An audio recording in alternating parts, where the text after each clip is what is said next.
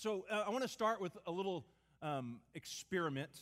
And I know someone will email me and say that was kind of gross. Let me just say I know it's kind of gross, but it's okay. Please don't email me. I know that going into this. But just for a second, let a little bit of saliva pull up in your mouth.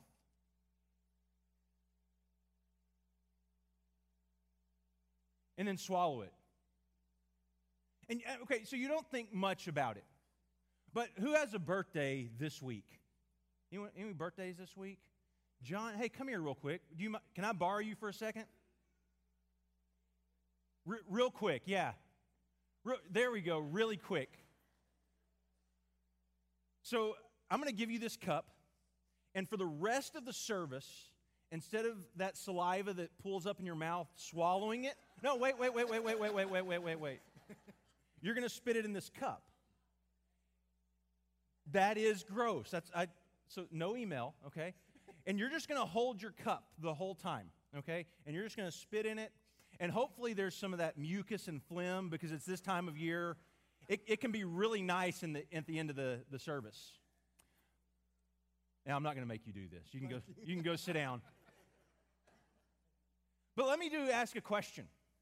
If we were to do that with John, and he was to sit there the entire service and fill up his cup, and we say the final, grace and peace, go, and everyone walks out the door, how many people would be pretty aware of where John was?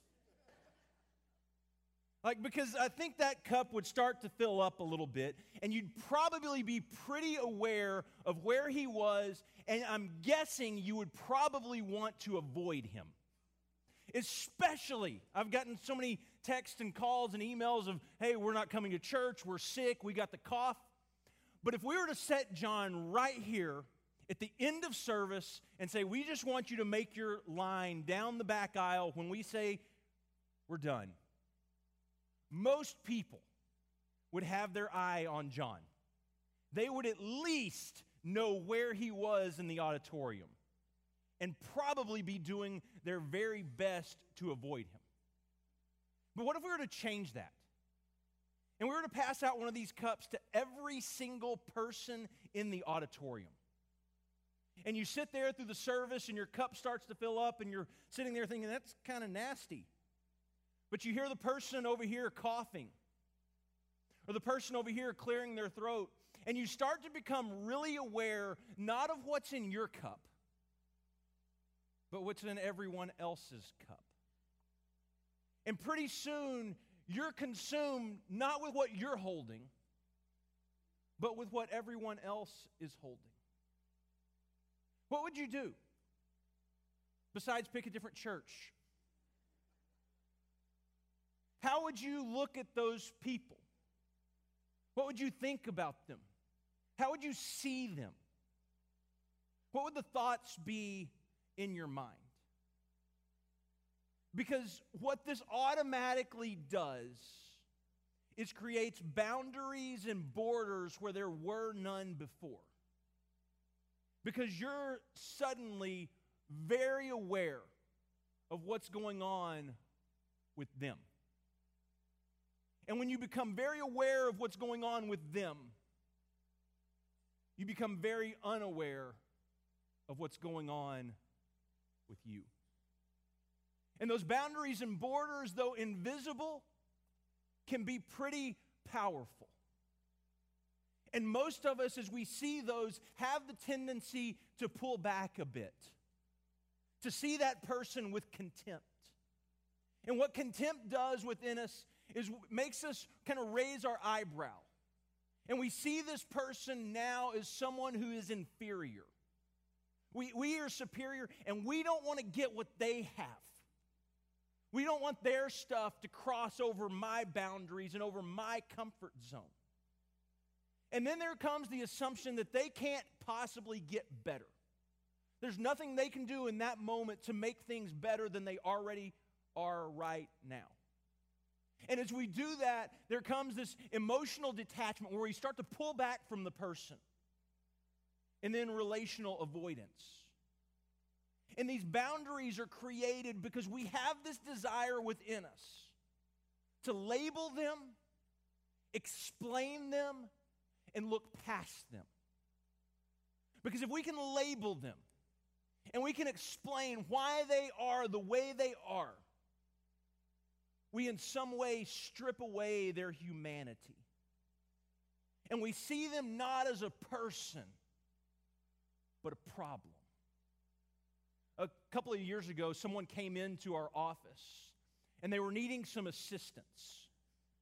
And I was out front, and I looked at the person, and I said, "Hi, I'm Gary," and I shook their hand. And this lady said, "Hi, this is my name." And we sat down in the chairs out in the foyer of our office, and the first thing that she says to me is, "I have a really bad rash." Now, internally, here's what was going through my mind.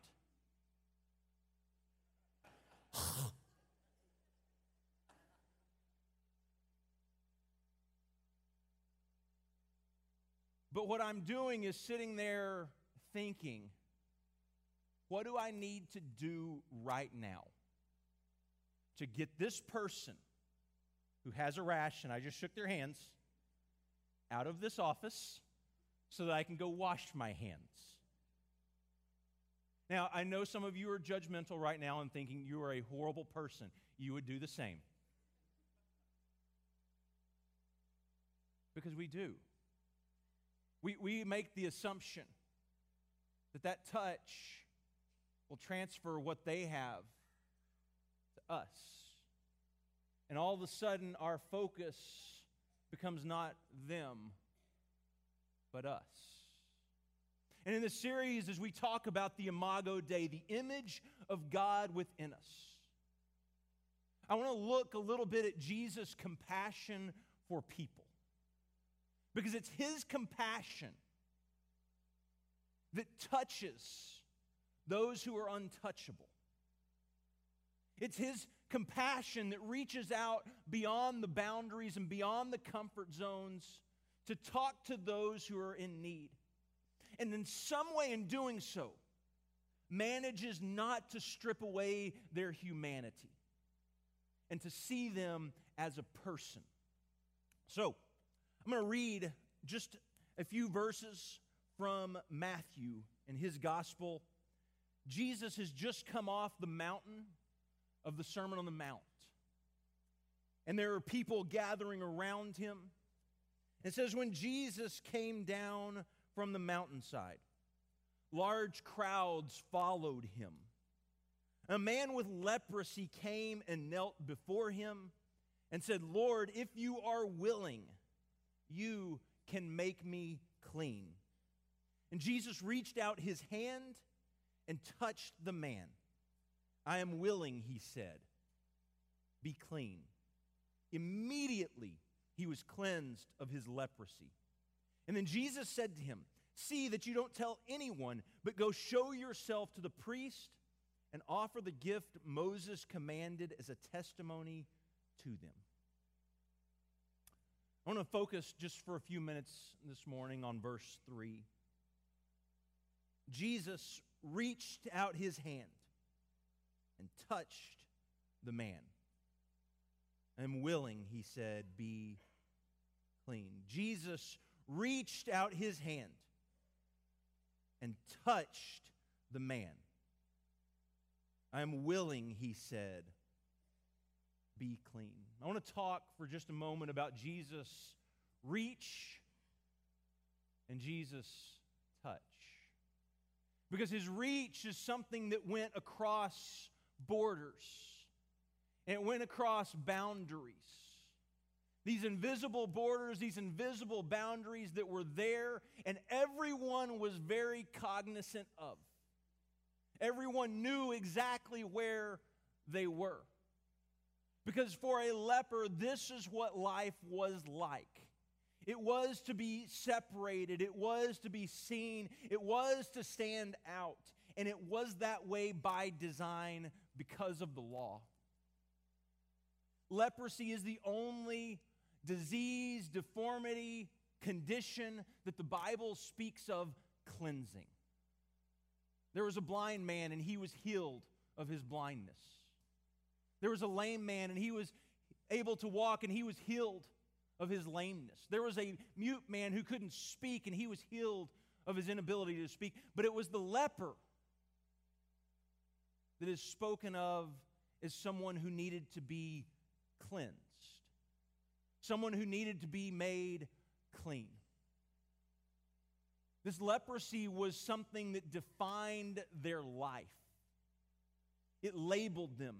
It gave them an identity. And most saw it as divine punishment. The reason they were where they were is because they have done something wrong to get there and to deserve this.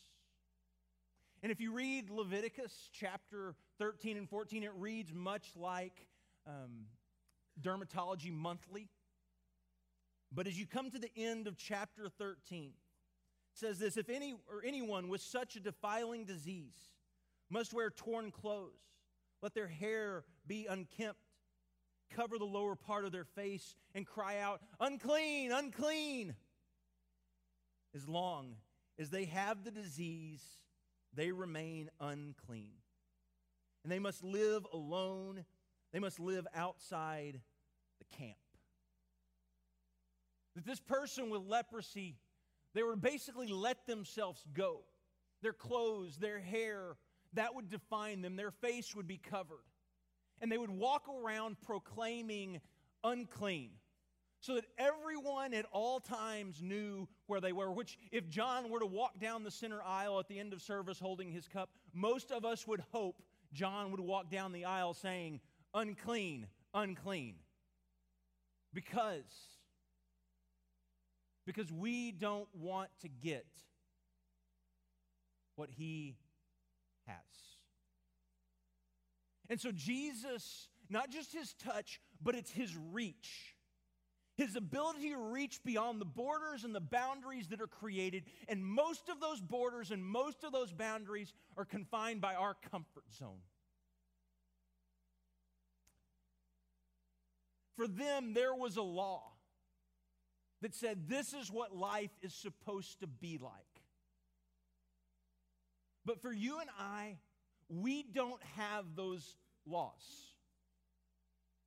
What we do have is our comfort zones. And most of the time, we are unwilling to reach beyond those comfort zones,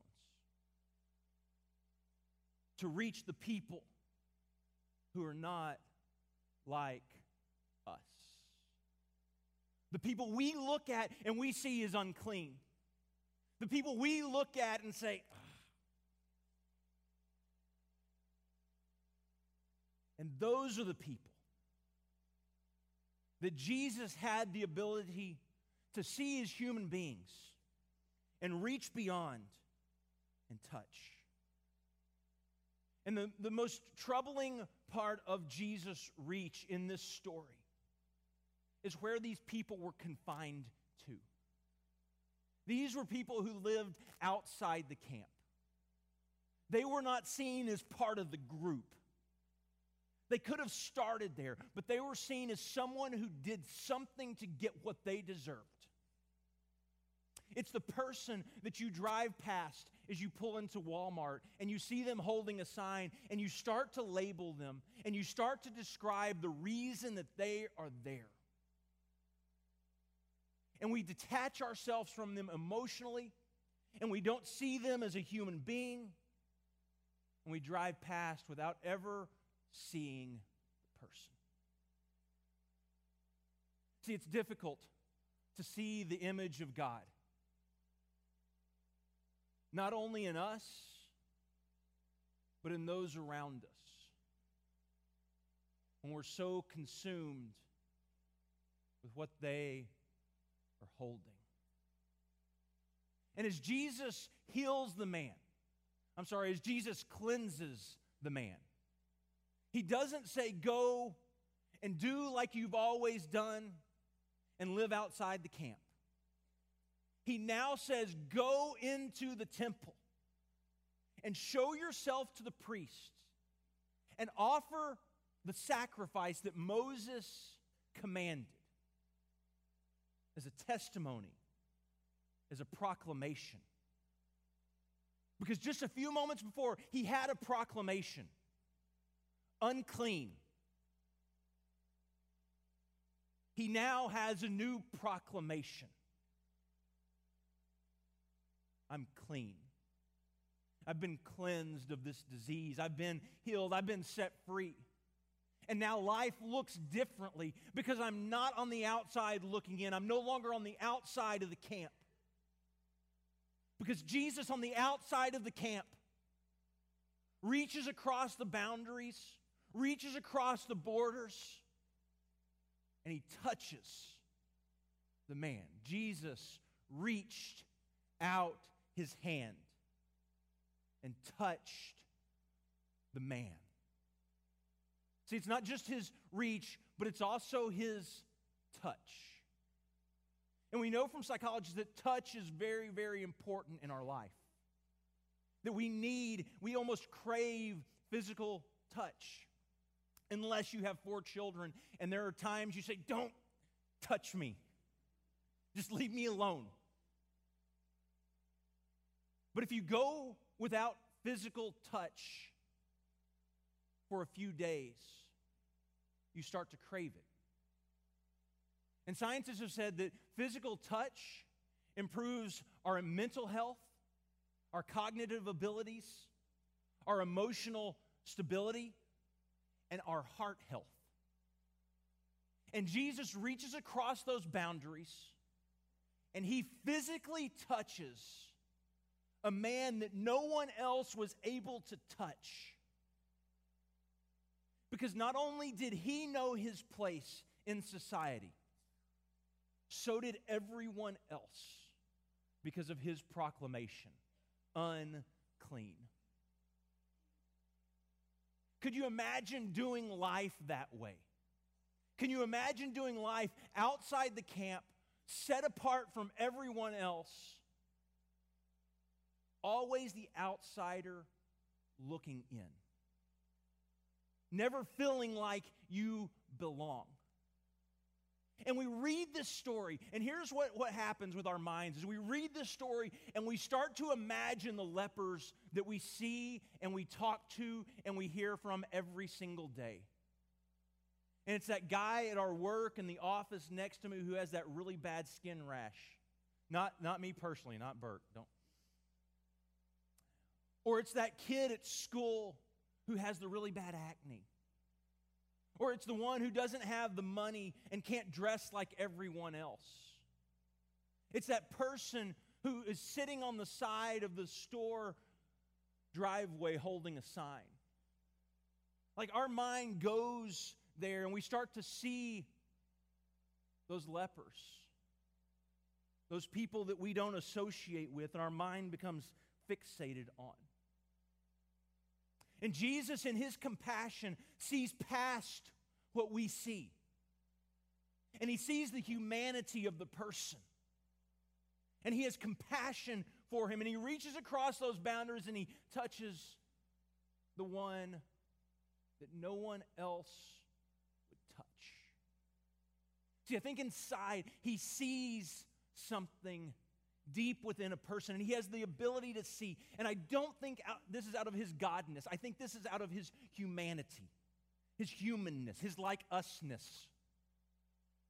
That he has the ability to still see this person as a living, breathing, flesh and blood human being, made and created in the image of God Almighty. And he has compassion, touches the man. You see, inside of you, as you hear stories like this, I would imagine there is something welling up inside of you as you see that person that you try to look away from on the street. The person in the cubicle next to you, the person who lives across the street. There's something emotionally that begins to move within you. And I think the reason is deep down inside, all of us have been there. all of us have been on the other side where we are the leper. And maybe it was the money that you had growing up that made you different from everyone else. And you couldn't wear the nice clothes that everyone else wore. Or maybe it was a sickness or a deformity that you had, and it set you apart. Maybe it was your race or your skin color. Maybe it was a sin that became public and suddenly everyone knew about and everyone saw you differently than they did before. Maybe it was the divorce. And now you feel like someone who is just kicked to the curb, who's thrown out, who doesn't matter. And Jesus reached out his hand and touched the man. I am willing. Be clean. The point of the story that they tell in 3 of the 4 Gospels, this story, is not look out for the lepers and have compassion on them. The point of the story is you are the leper. And through Jesus, you have been made clean. And it changes the way that you see everyone else around you. Because it's easier to relate to the one that you are more like. We have a tendency to label. And we see in everyone else what we want to ignore within us. And Jesus says, no, you're not any different than they are. And Jesus reached out his hand and touched the man. I am willing. Be clean. Richard Beck is a professor at Abilene Christian who regularly preaches at a supermax or a maximum security prison outside of Abilene. And he tells a story of one day teaching and preaching from the Beatitudes. And the prisoners were sitting listening to him talk, and they were kind of pushing back against his story. And the text that he was preaching from, and says, that doesn't work in here. If you live that way in here, disciples' feet. And he said he started to feel that same emotion from the inmates, the pushback from them. And he said, come on, guys, is there not ever a time that you feel that compassion and you reach out and you show that vulnerability to people and it's just silent, crickets? And he said after a minute or so goes by, on the front row, a man named Mr. Noriega raises his hand. A big, burly man covered in tattoos. He says he calls him Mr. Noriega because he could literally break him in half, use him as dumbbells to warm up for his bench press. He says, yes, Mr. Noriega, do you have an example? And he says, well, I don't really know if this is what you're looking for or not, but I got a new cellmate about a year ago.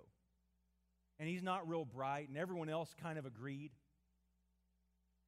As he began to push a little bit and talk about his cellmate, he discovered that he probably had some type of cognitive disability, some type of cognitive dysfunction. But his cellmate drove Mr. Noriega crazy because he always walked into his cell and he never took off his shoes. Never. Never for the shower, never to go to the rec yard, never to sleep. Month after month after month in hot, steamy West Texas. You can imagine the stench that could be smelt coming from their cell. And he pushed and he pushed and he asked him, why don't you ever take off your shoes? Why don't you ever do it? And nothing for months and months on end. And finally, one day he broke him down. He said, okay, I'll tell you. I'm really embarrassed because no one ever taught me how to take care of my toenails. And my feet look terrible. And I'm afraid of what other people would do and think if they saw my feet. And he said, Mr. Noriega stood up in his jail cell. He walked over to the sink and filled it with warm water. And he went back and he set the inmate down on his bed and he sat down in the floor. And he began soaking his cellmate's feet in the warm water to soften the toenails. And then after the toenails had softened, he put a towel over his lap. And he picked up the inmate's foot and he set it in his lap and he began to pat it dry.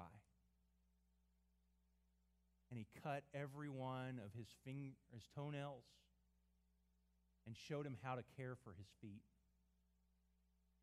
Mr. Noriega said, I don't know what anyone would have thought if they walked by our cell at that moment. But is that kind of what you're looking for? And Richard Beck said, yes. Mr. Noriega, that's exactly what I'm looking for. I think most of us relate to those stories so well because we've all been on both sides. And the beautiful message that comes through Jesus here is Jesus reached out his hand across the boundaries, across the borders, across the comfort zones, and he touched this man. The man that no one else would touch. And he cleansed him. What would happen? What would happen if that sense of emotion that wells up inside of us when we see someone hurting and in need was not something that we just tried to dismiss and that society tells us is invalid and that person is invaluable? And we collectively as a church began reaching across those boundaries and touching the people that no one will touch simply because we understand that's what Jesus did for us. My guess is this world would be different.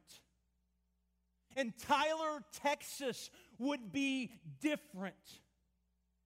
And this would be a place of hope and healing because they know they belong here and they have a place where they can be with other people who are like them, regardless of where they've come from, regardless of what they're dealing with, regardless of what they are going through. They find the hope of Jesus Christ here through his people who reach out across those boundaries, across those borders, and touch the one no one else would touch. My guess is this world, the world that surrounds us, would be a different place. Because this world would see the hands and feet of Jesus. So just to simply ask this morning, have you lost sight of what you're holding on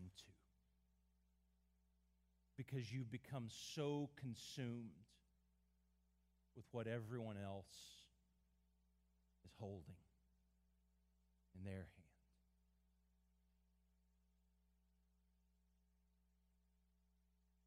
The touch, the reach of Jesus extends to each and every one of us, regardless of what is in the cup. Because his love and compassion is so great that it takes him to a cross. A cross where he says, here, I'm willing. Be clean. You don't have to hold on to this anymore. This doesn't have to define you any longer. It's my image in you that now defines you.